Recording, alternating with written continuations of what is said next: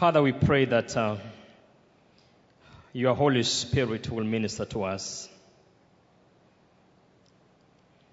Get hold of this message. Breathe into it. Make it alive and let it dwell among your people. Bring transformation and lasting change. Let your people look back and say, surely the Lord was with us. I know even in this preaching today, you will heal the sick. As your word comes forth, you will heal the brokenhearted. Those that are wounded, you will bind them. You bring a revival to us. Hallelujah. In Jesus' name we pray. And all God's children say amen. Amen. Are you happy to be in the house of God? All right, good. So let's get to the passage that we read that says that Genesis 4 verse 1, it says that and Adam lay with his wife Eve, and she became pregnant and gave birth to Cain. She said, with the help of the Lord, I have brought forth a man. And of course, we'll see the next verse. So, when you look at that passage, something is very clear. And of course, that there was a promise, and I want to take you back a little bit. There was a promise that had been given by God to Eve. And this promise was that the seed of a woman, is going to crush the head of a serpent. And of course, the seed of a serpent is going to bruise the heel of the seed of a woman. Now, when the time came that Eve gave birth to Cain, if you listen to the message that Eve is bringing forth, it is as if that promise had been fulfilled. There is that imagination, there is that thought, there is that thing that comes forward where Eve says that I have brought forth a man. And remember, he had been told that the seed of a woman. So there is that hope that maybe this could be the promise that was given. But the sad story is that this is not the truth. Because the fulfillment of God's promise was not in any way going to happen through a fallen man. And then the Bible says, and Eve also gave birth to Abel. Obviously, there is no mention in that passage whether Eve had a second conception. And quite a number of times, theologians, for some reason, want to believe that Cain and Abel were twins. It is not explicitly explained in that passage, but then that is the assumption, because quite often in the Bible, when you see the conception and birth given, it says then so and so, saw the wife, and then they conceived and gave birth. But in this case, it's only mentioned once, and then soon after that, it is reported that, and again, Eve gave birth to another son. It could imply, of course, that the birth was as a result of a second conception, but it's not clear. You were not there, was not there, so we don't know. We can only, imagine. But another thing that you need to know is that maybe it's not reported because it was not necessary. Because maybe God wasn't trying to communicate anything, and therefore that was not reported. But I want you to see what the Bible says, that later, of course, she gave birth to the brother Abel. Now, Abel kept flocks, and Cain worked on the soil. Now, that verse, which is verse 2, it brings in an idea that is very strong, that each one of these sons had an assignment. There is none of them who did not have something to do. It is very clear that Abel was keeping the flock, but Cain was, a tiller of the ground. And that brings us to an understanding that in the house, whether it's a house of God or in your house, each one of us has been given something to do. There is not even one person that has not been given an opportunity to accomplish something on the face of the earth. The only challenge we have, it is the failure to identify what God has given us to do. Because you have listened to this, many people quoting that the greatest tragedy in the human life is failure to discover the purpose for which you were created. So for you to be here today and to operate as a church, as a believer, or even as a member of your household, and you do not discover what you were created to do, that is a great tragedy. Amen. Because the Bible says that one of them was a shepherd of the flock, the other one was a till of the ground, was a farmer. Then the Bible says in verse 3 that in the process of time, in verse 3 the Bible says that in the course of time, Cain brought some of the fruits of the soil as an offering to the Lord.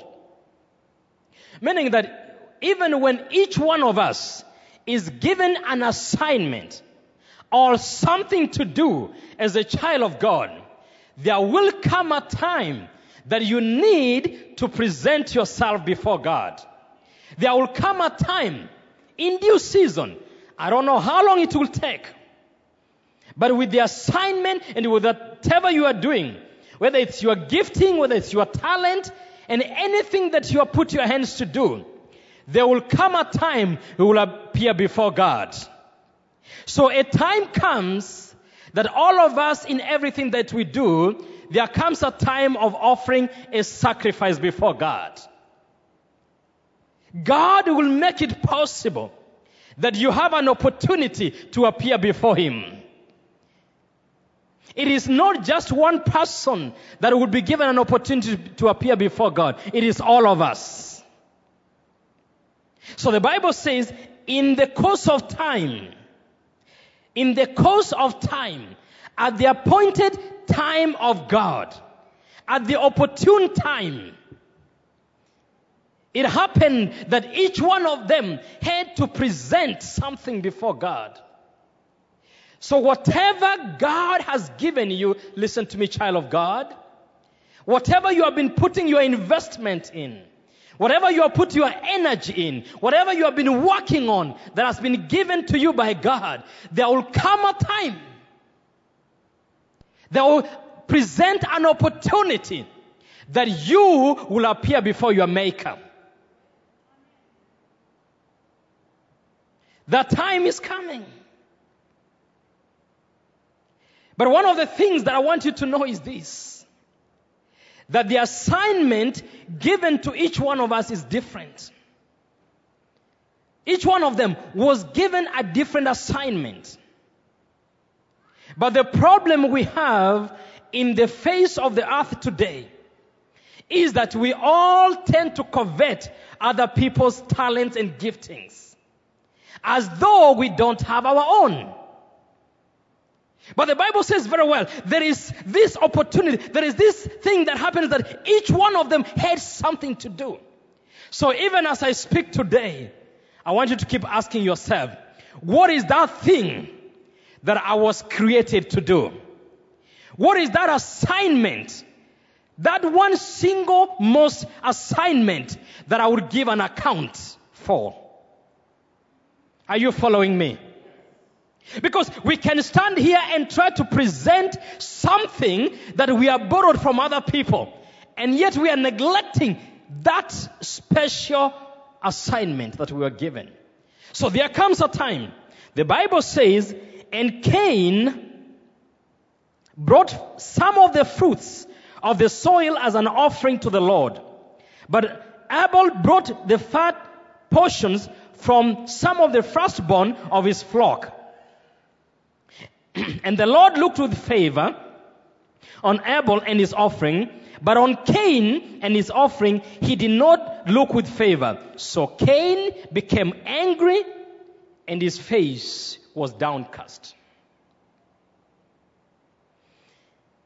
A time of sacrifice came. And each one of them was given an equal opportunity to offer a sacrifice to God. Each one of them. Each one of them. And God is saying that I had appointed you as a steward over my properties. Meaning that you did not even own that farm that you have. You do not own that kind of, the animals and everything. What is happening is that everything that you have, it belongs to me. The only thing that is happening here is that I have privileged you to take care of it. Child of God, have you ever known that everything that you see, you touch, you think you own, it does not belong to you, it belongs to God.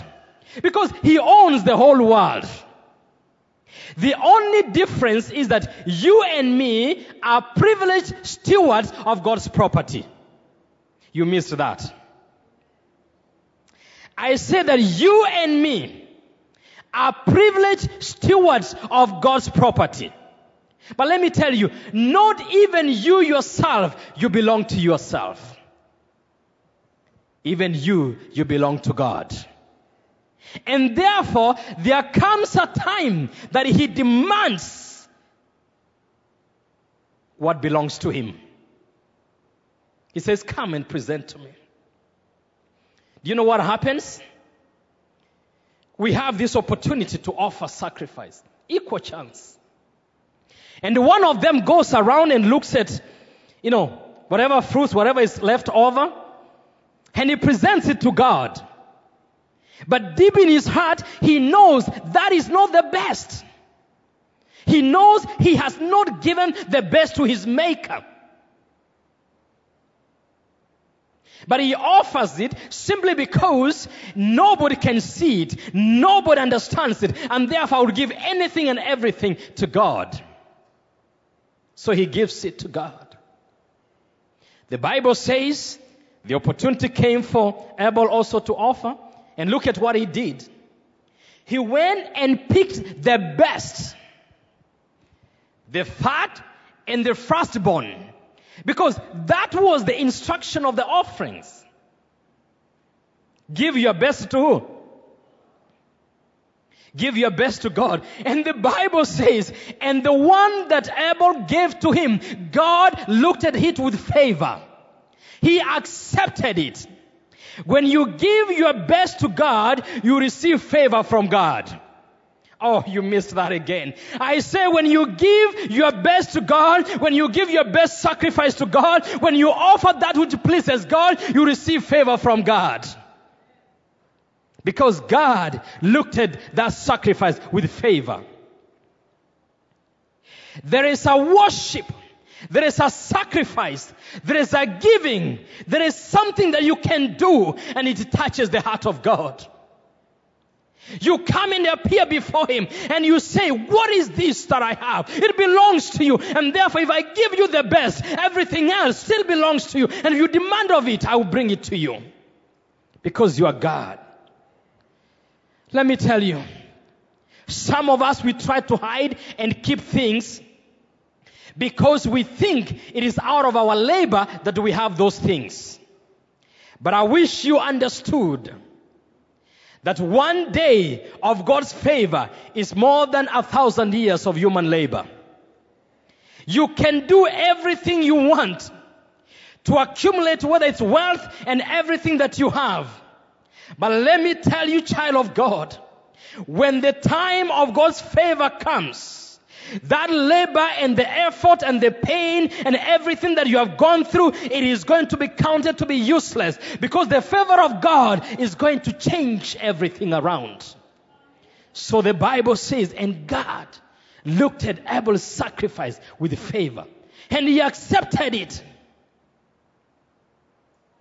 And He says, there is a sacrifice that has touched my heart. Quite often I like giving the example of this woman who had the issue of blood. The Bible says that there came a time when Jesus was walking. And this woman had spent everything. The Bible says he had gone to the physicians, he had run out of money. But when he heard Jesus was coming, she decided to break every law that you can think of, because she wanted to touch Jesus. And the disciples, when Jesus said, somebody has touched me, the disciples said, there are so many people around you who are touching you. What are you saying? Someone has touched you. And Jesus said, no, someone has touched me. And the disciples were, Jesus, we don't understand this. There are multitudes here. There are people here who are pressing and pushing in these crowds. What do you mean someone has touched you? And he says, someone has touched you because I can feel that virtue has flown out of me. The Bible says Jesus stopped. Why am I giving this example? It's because I want you to know it is not every worship, it's not every raising of hand, it's not every giving, it's not every crowd that is pressing to touch Jesus that can make Jesus stop. There is one touch that the Bible says, someone has touched me. Someone has touched me. Why? Because power has gone out of me. I can feel it. Something special has happened. I can tell you it is not the same. It is not the same dancing, not the same shouting, it's not the same giving. Something special has happened with this multitude. And I want to know who touched me. I want to stop all my missions because I know someone has touched me. I say someone has touched me. So here comes two brothers. Here comes two brothers. And they give to God. And he says, one has received favor. Why? Because he did not look at the circumstances, but he looked at God. We do not give just because we have plenty. We give because it belongs to him. Said he needs it. He needs it. He needs it. But the Bible says, and the one for Cain, he did not look it with favor. And then Cain became what? Angry. He became mad with God. I don't know why. He became angry. And then he comes to Cain and asks him, why is your countenance fallen? Why are you sad? Why are you? Do you think he doesn't know? Do you think that you don't know that you haven't given God the best? You know. We don't know, but you know. And God knows, right? So the same God comes to you and says, why are you sad? Why are your countenance fallen? As though you don't know. The people around you, I know they don't know. But you and God does what? You know. Why is your countenance fallen? What does the Bible say? Then the Lord said to Cain, why are you angry? I'm reading verse 6. Why is your face downcast? Verse 7, very important. If you do what is right, will you not be accepted? But if you do not do what is right, sin is crouching at your door. It desires to have you, but you must master it. If you do what is right, if you do what is right, won't you be accepted? Meaning, you know what you need to do to receive favor from God, right? And that verse can also mean this. Let me stretch my imagination a little bit.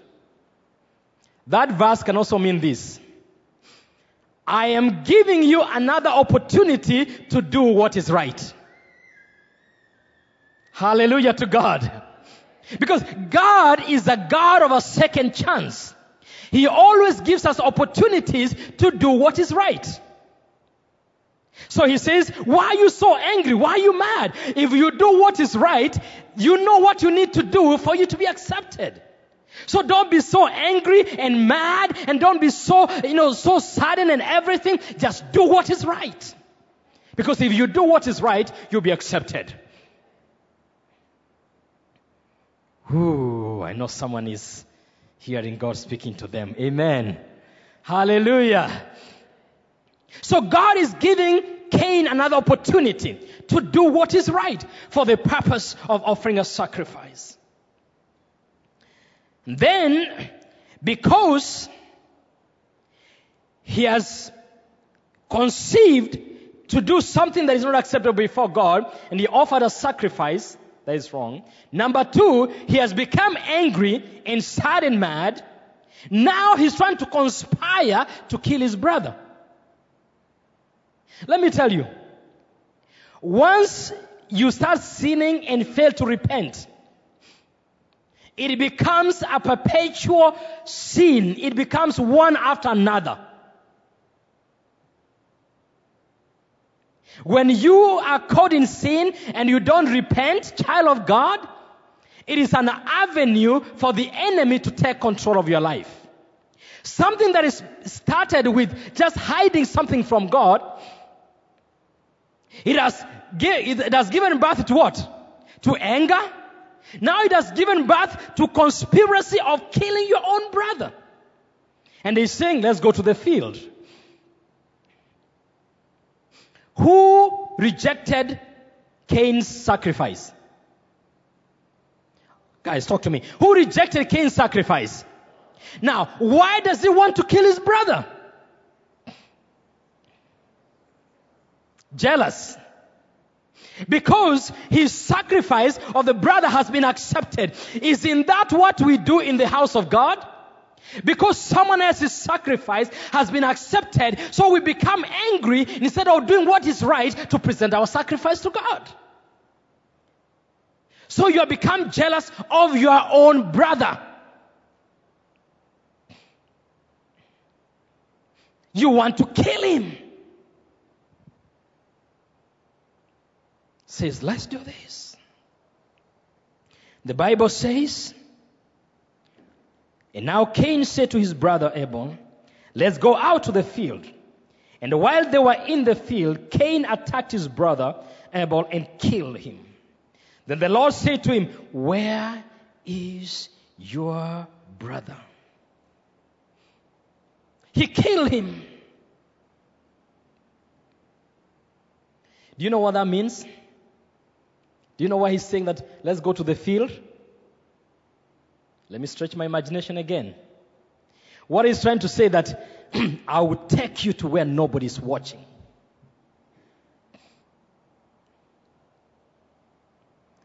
When nobody can see that I'm the one that is destroying your reputation, when nobody knows that I'm the one that is pulling you down, I will take you to the field. Let's go.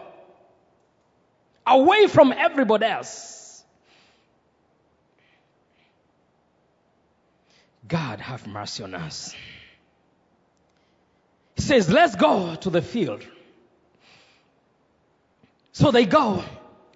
The Bible says, and he struck him, attacked him, and killed him.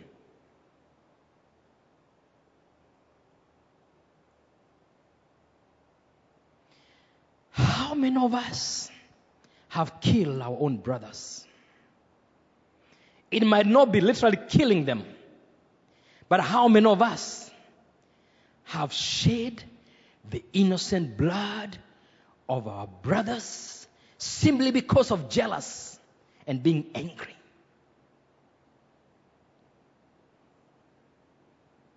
How many of us saying, where is your brother? All right. So God is after Cain again. He came the first time. Where are you so angry? Now he's again. I'm not leaving you. Where is your brother? Does Cain know where the brother is? Does Cain know where the brother is? Look at the answer he gives. Now, this guy has allowed evil to control his whole life. Like since that first time he failed to give a sacrifice, after that it is all evil. He's lying, he's angry, he's jealous, he's everything. He's saying, I don't know, am I my brother's keeper?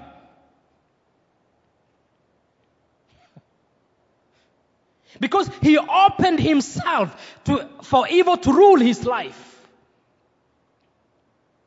Child of God, do you know this? If believers learned how to confess their sins, there will be fewer sins in the church to repent. I know you heard that. But because we know something is coming, but we don't confess it either to one another or to God until we are overtaken by that. And after that, we try to look for ways of covering it. Amen. You go try it this week or in the next 2 weeks. When some evil thought comes to your mind, confess it. Take it to God in prayer, right? Trust me, there will be fewer sins to repent if believers learn how to confess their sins.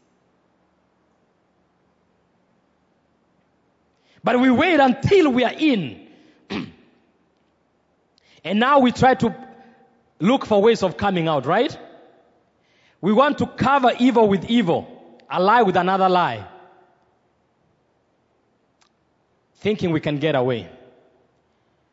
But the eyes of the Lord are watching. Hallelujah. He knows everything. He sees it. Guess what the Lord says? Then the Lord said to Cain, where is your brother? I don't know, he replied. Am I my brother's keeper?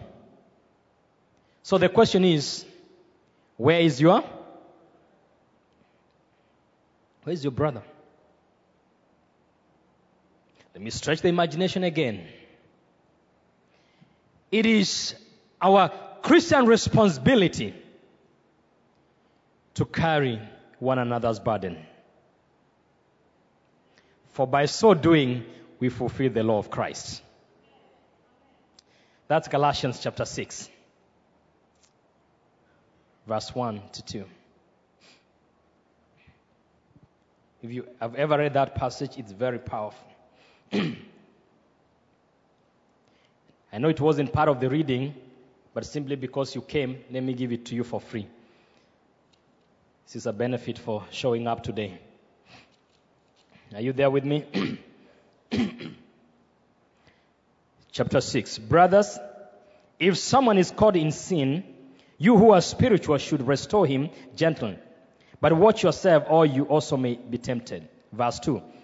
Carry one another's burdens, and by so doing, you fulfill the law of Christ. Where is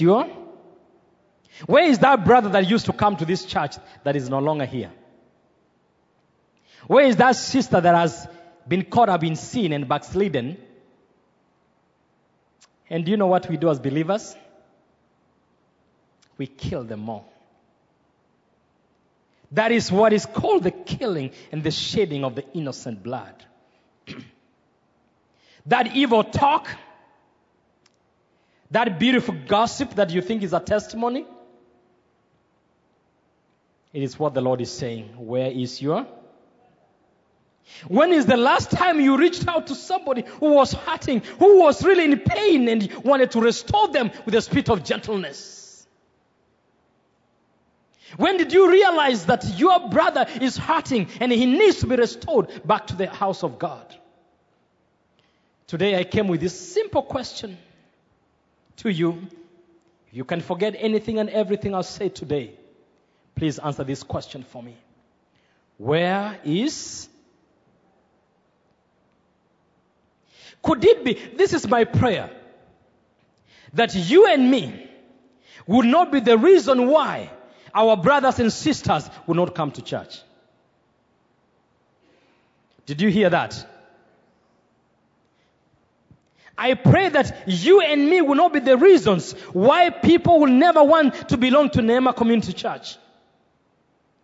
It might have been a challenge in the past, but I want you to put it as a prayer item and ask God, help me that I may not be a stumbling block to that brother that want to access you. Help me, God.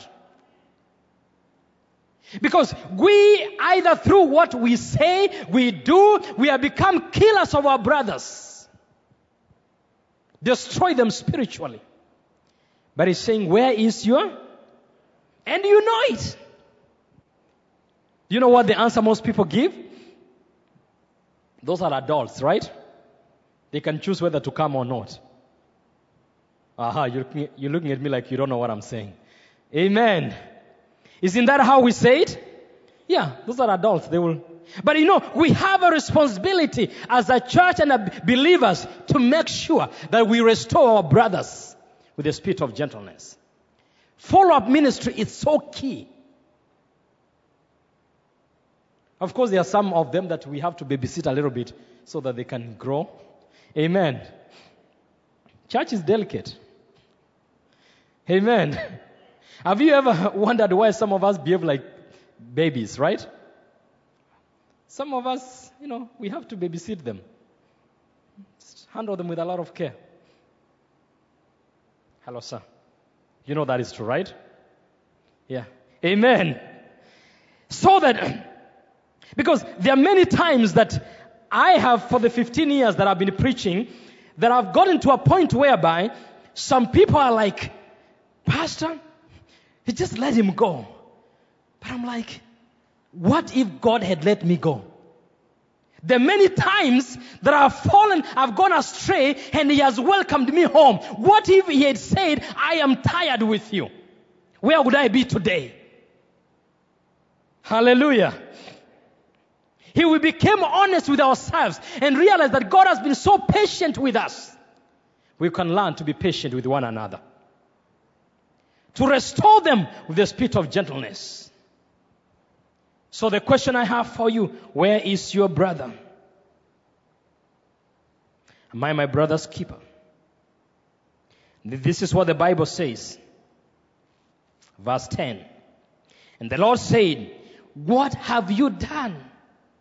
Listen, your brother's blood cries out to me from the ground.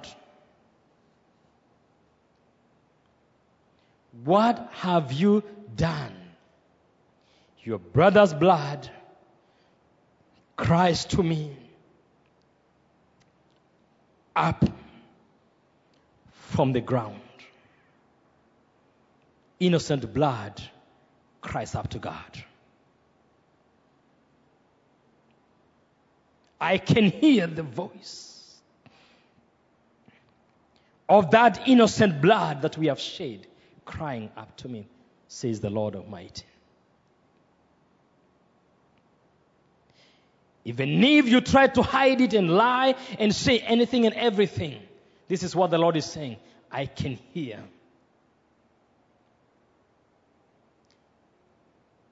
And Abel is a symbol and a sign, a shepherd of the flock, a representation of our Lord Jesus Christ.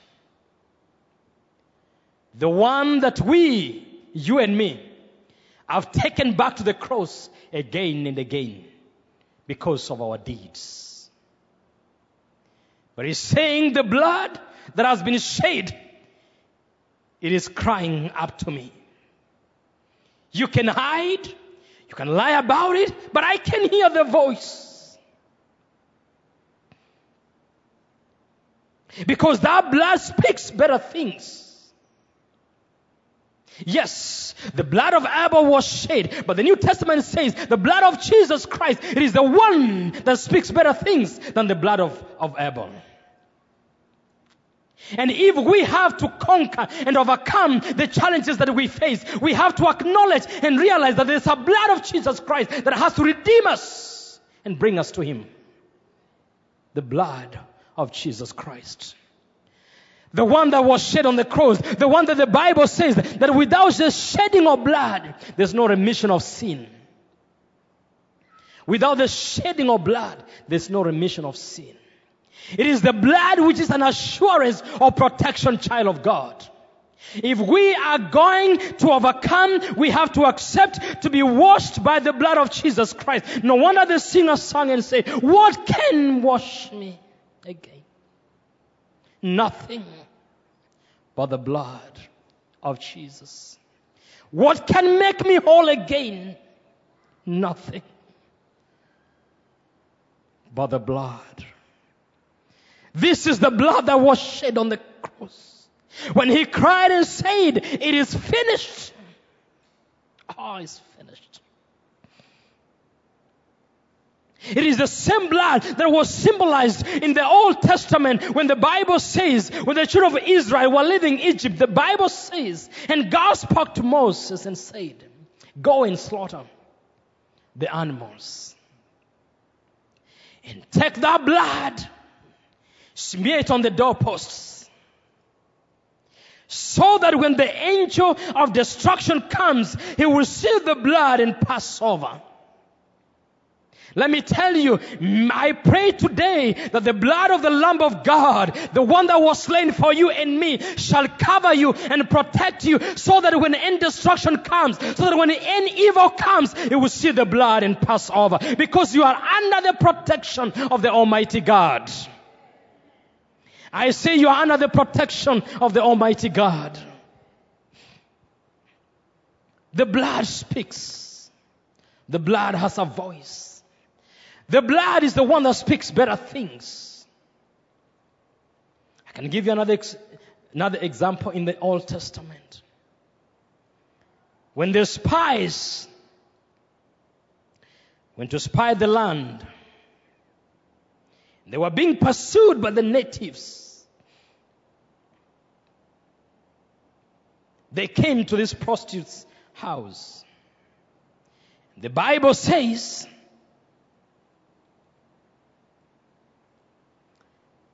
that the prostitute decided to hide them. And then she was going to let them through the window as they escape. But then she asked them, give me a sign that when you come into the city, you will spare me and my household. Follow this thought. What does the Bible say? The Bible says that this will be the sign. They agreed that you are going to have a red piece of cloth and tied on the window, so that when we come in and see that red piece of cloth, we will spare your household.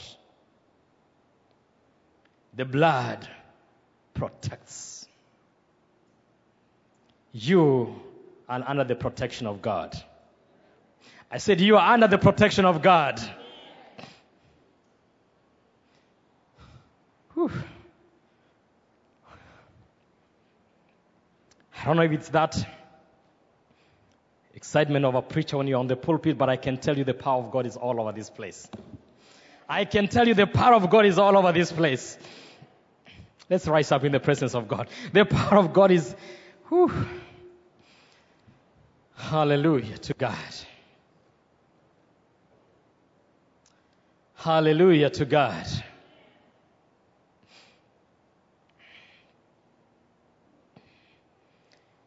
It's such a privilege to know this. That if we do what is right, we'll be accepted by God.